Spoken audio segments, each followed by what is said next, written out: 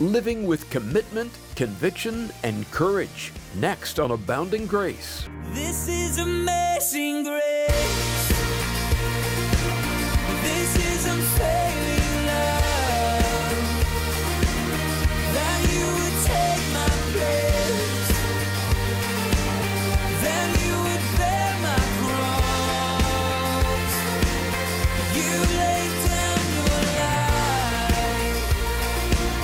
That I would be set free. Oh, Jesus, I sing for all that you've done for me.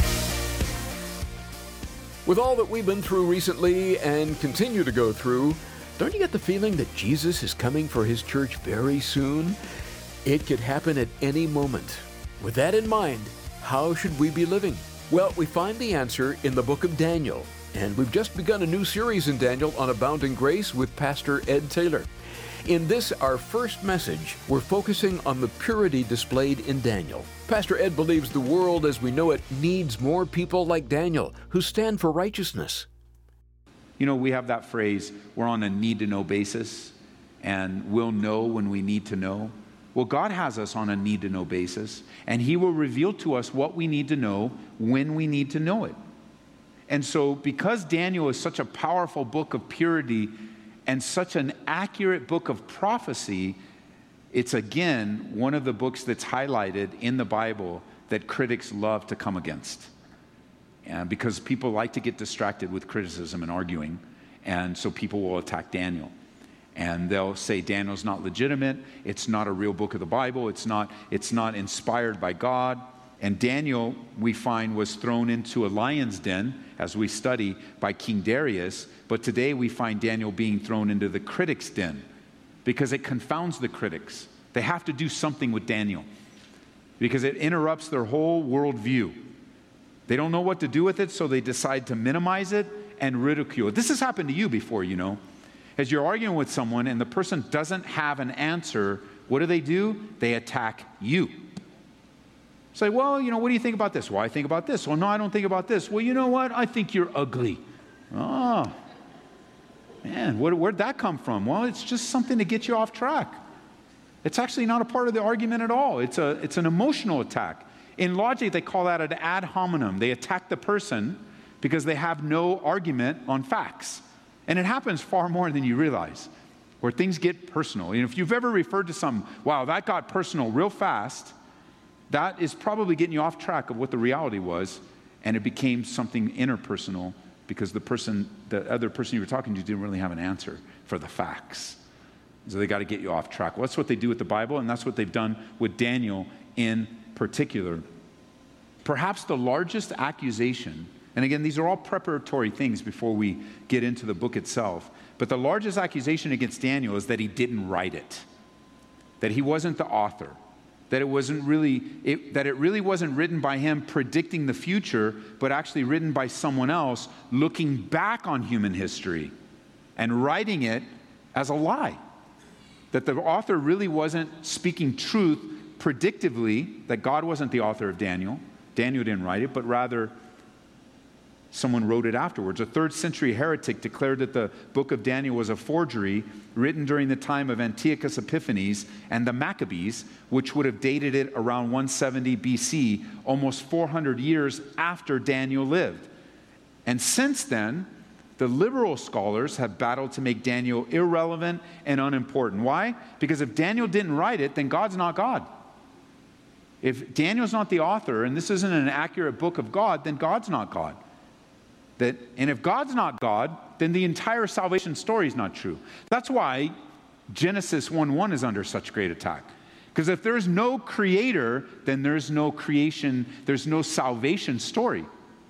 If you can undermine the reality of God creator, who created humans in his own image and created a life and a direction and everything about us, If there's no God, then there's no accountability. And if there's no accountability, there's no need to be saved. If there's no need to be saved, then Jesus is irrelevant. As we would see in 1 Corinthians 15, if Jesus didn't rise from the dead, then our faith is empty. Well, if Daniel didn't write Daniel, our faith is empty. If God didn't in the beginning create, then our faith is empty. And that's why there's a constant undermining. And that's why when you're talking to people on a much lower level, just kind of talking at work and talking about the things of God, almost inevitably, you will meet someone who says, I don't believe in the Bible. It's filled with contradictions. Can I just ask you, I'm going to teach you how to handle that so you're not so tripped up by that. Because that sounds like a pretty serious accusation. The Bible is filled with accusations. This is how you handle it. Show me one. Well, and they may have something and say, well, can you show me? So let them answer. Like, have a conversation. You don't have to argue about stuff. Have a conversation. Show me one. And they might throw one out in the middle of, make something up. Then you respond, can you show me in the Bible what verse you're referring to? That will change the whole conversation. Now you may judge. Now you go, wait a minute, Ed, what if they show me the verse? Well, with a little bit of study, you can answer anybody's accusation. Just a little bit, not even a lot of study. The tools that are available today are amazing. So it's okay if they go that far. It's okay. You can even call Calvary Life if you like. Ask one of the pastors. They'll help you find the answer. So you've got resources for that. But if you put it back to a verse, then you're causing that person to root their accusation in a fact. And really, they're going to have to find two verses. If the Bible contradicts us, they're going to have to give you two. And in this case, I would say at the very beginning, don't offer them your Bible. Let them find one. Let them, put it back on them. Maybe, I don't have a Bible. Well, I'll get you one then. And you can take one of the Bibles and give them to them that's here. And don't be so quick to, be overwhelmed by, the Bible's full of contradictions. Really? Can you share one you found? Well, such and such and so. Oh, yeah, I kind of heard about that one. Can you tell me the verse? Where in the Bible is that? Because I really want to help you. Well, no. I mean, really, I want to help you with this. Well, I don't even have a Bible. Okay, I'll bring one tomorrow. Well, I didn't say I wanted one. I just said I didn't have one. It's like, but you're building a bridge with someone. You don't have to argue. You don't have anything to defend. You don't have anything to be defensive about. Let's just talk. If they want to talk about the Bible, even if it's about a contradiction, that's fine. Tell me what you think. Tell me what you learned. Tell me where you're coming from. I'm willing to talk to you about it. And then I'm going to root it in the text, because if I can get them into the text, God uses His Word in powerful ways. It's a powerful thing to open the Bible with someone. It's not just my opinion it's not just an opinion that there are contradictions. Well, which one? There's millions of them. Okay, well, just show me one. Two. Let's talk about it. Because it may not be a contradiction. You might be wrong. There's a good answer for what you read or what you misunderstood. God through Daniel predicted, this is amazing.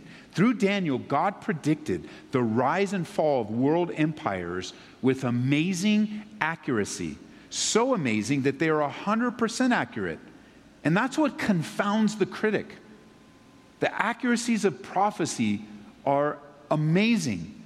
It was Josephus, the Jewish historian, in his Antiquities of the Jews, volume 1, page 388 from the volume I was using, tells us how in 322 BC, Alexander the Great was coming down through the Middle East, conquering the known world. He was absolutely unstoppable. And he came to the area today known as Israel, and he came right into Jerusalem. And he was approached by a priest with a scroll of Daniel in his hand. And he tells Alexander that he's mentioned in the Bible. And he shows him how he fit into the prophetic picture of God. And Alexander, it said, Josephus writes, was so moved and touched that he would be mentioned in the Bible that he spared the city of Jerusalem and moved on. Secular history records this event, as does Daniel prophetically. Even the book itself claims to be written by Daniel. 15 times the book itself claims to be written by Daniel. Again, if you want to go through, if you just want to turn the page because you're in Daniel 1, if you look at Daniel chapter 7, verse 2, it says, Daniel spoke saying, I saw in a vision, verse 2. Look at chapter 8, verse 1. It says, in the 3rd year of the reign of the king, vision appeared to who? Me. To me, Daniel, after the one that appeared the first time. Daniel chapter 9, verse 2. In the 1st year of his reign, I, what does your Bible say? Daniel, understood by the books the number of the years specified by the word of the Lord given through Jeremiah the prophet. So check this out. We won't get here for a while, but check this out. Daniel is reading the Bible. He's reading in Jeremiah. And as he's reading in Jeremiah, he recognizes that the word of the Lord that would be accomplished 70 years in the desolations of Jerusalem. So here's Daniel reading Jeremiah, getting insight from God. I mean, we'll get there eventually. Daniel chapter 10, verse 7, Daniel chapter 12, verse 4. Daniel claims to be the author on more than one occasion. It certainly sounds like he wrote it. In fact, as you read through, it sounds like he anticipated the criticism that would come. But even more important, again, remember, let's say you're talking to someone that you're studying Daniel, and somebody might have read a book on higher criticism, and they came to the conclusion, or they learned perhaps in a seminary class higher criticism, and they bought into a theory that Daniel wasn't written by Daniel. Remember, most of the arguments that people have against the Bible or against a true event in the Bible actually aren't with the Bible. Their problem is with what Jesus believed.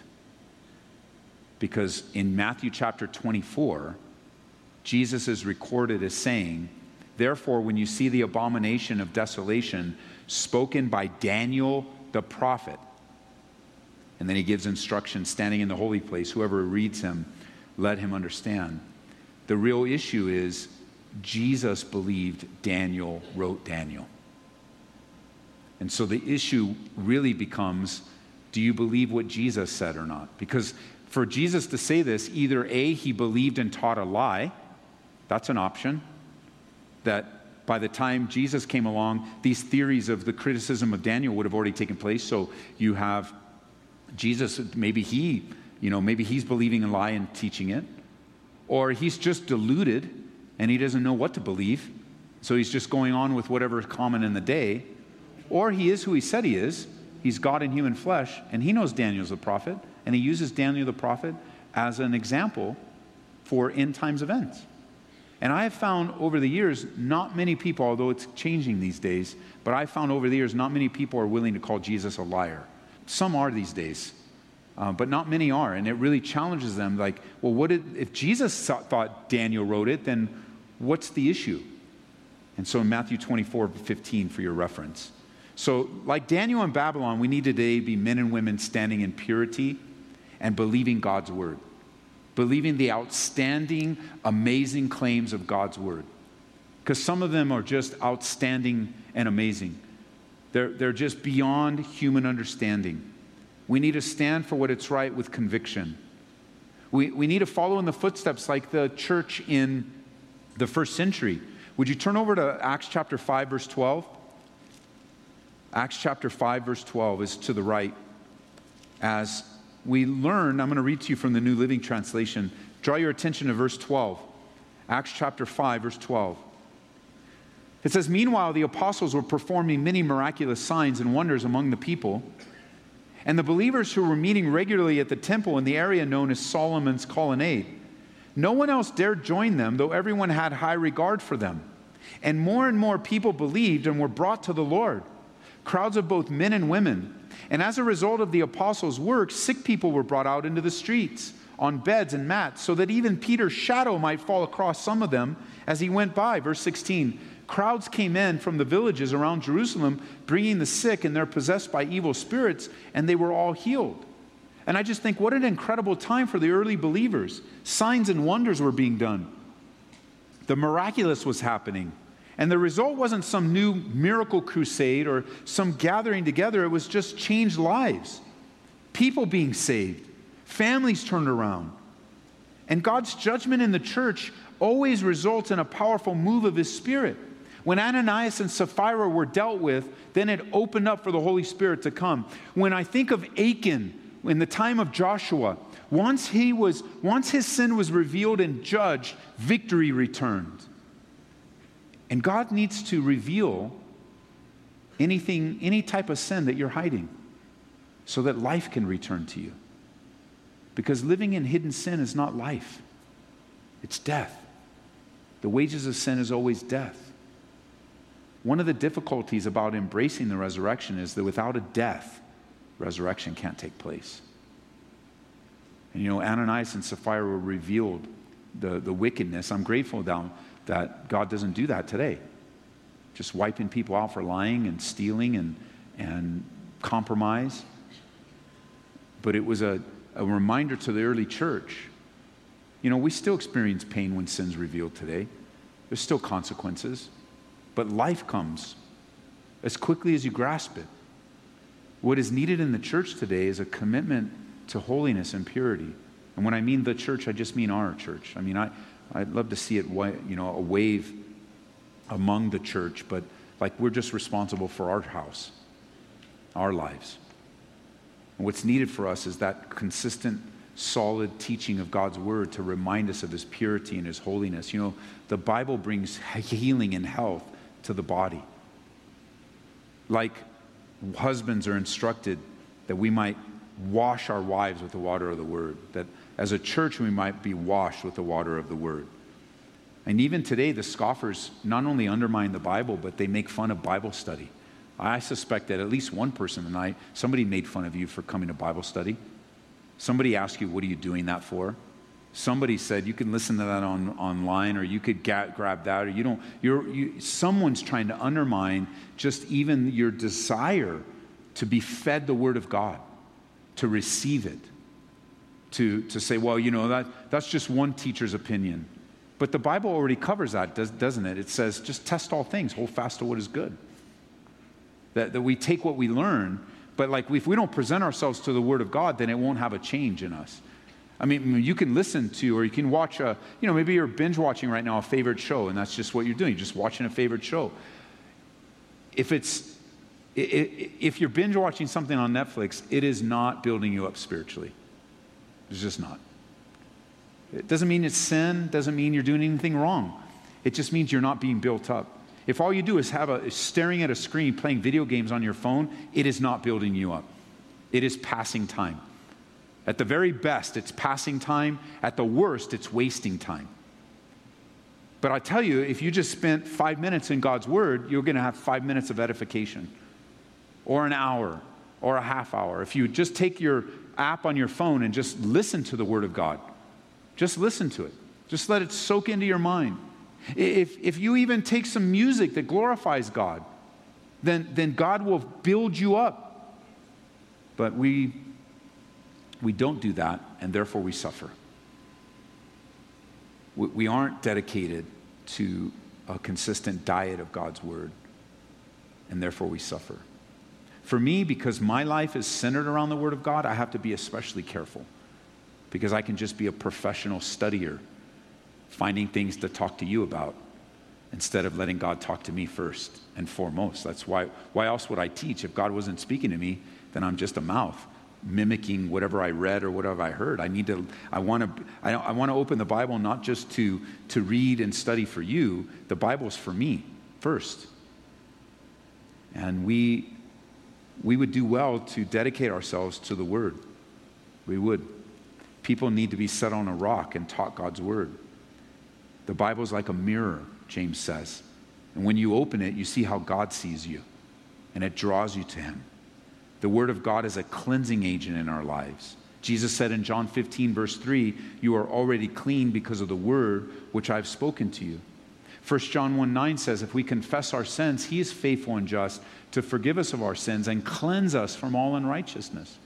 How would we ever come to the place of repentance if we didn't have a Bible open, letting the Spirit of God speak to us? And then there we are going, oh man, what are you doing there? What's happening, Jacob? How could you let that happen? Or David, what were you thinking? And all the while God's saying, yeah, I see what David's doing. And then he begins to say, oh, now look in the mirror. Who do you see?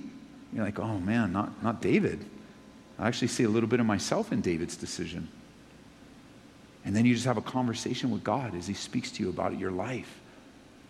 And he draws you to himself. Our time in Bible study, our time in devotions, our time gathered to as a church, our time with the Bibles open before us, is not a self-help session. You know, we're not watching Dr. Phil as he assesses our life in 5-minute segments. 5 minutes of Dr. Phil, 10 minutes commercials. That's not why we're gathered. We're not gathered to figure out how to help ourselves, how to handle our emotions, how to lead our families, how to control our finances. Our time gathered together is first and foremost to worship God.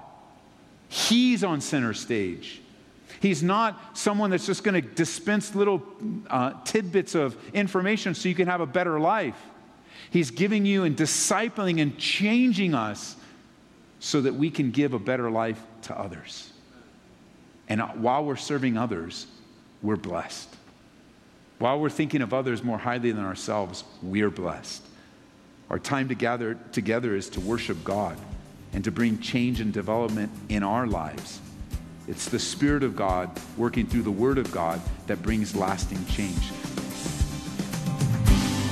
Pastor Ed Taylor on what leads to lasting changes in our lives. And he'll be right back with more on Abounding Grace. We're in the early going in our study of Daniel. Today's message goes by the title of Daniel, a Man of Purity. If you'd like to hear this message or previous studies in the series, stop by aboundinggraceradio.com or listen to us through our app. Search for Calvary Aurora in the App Store or Google Play.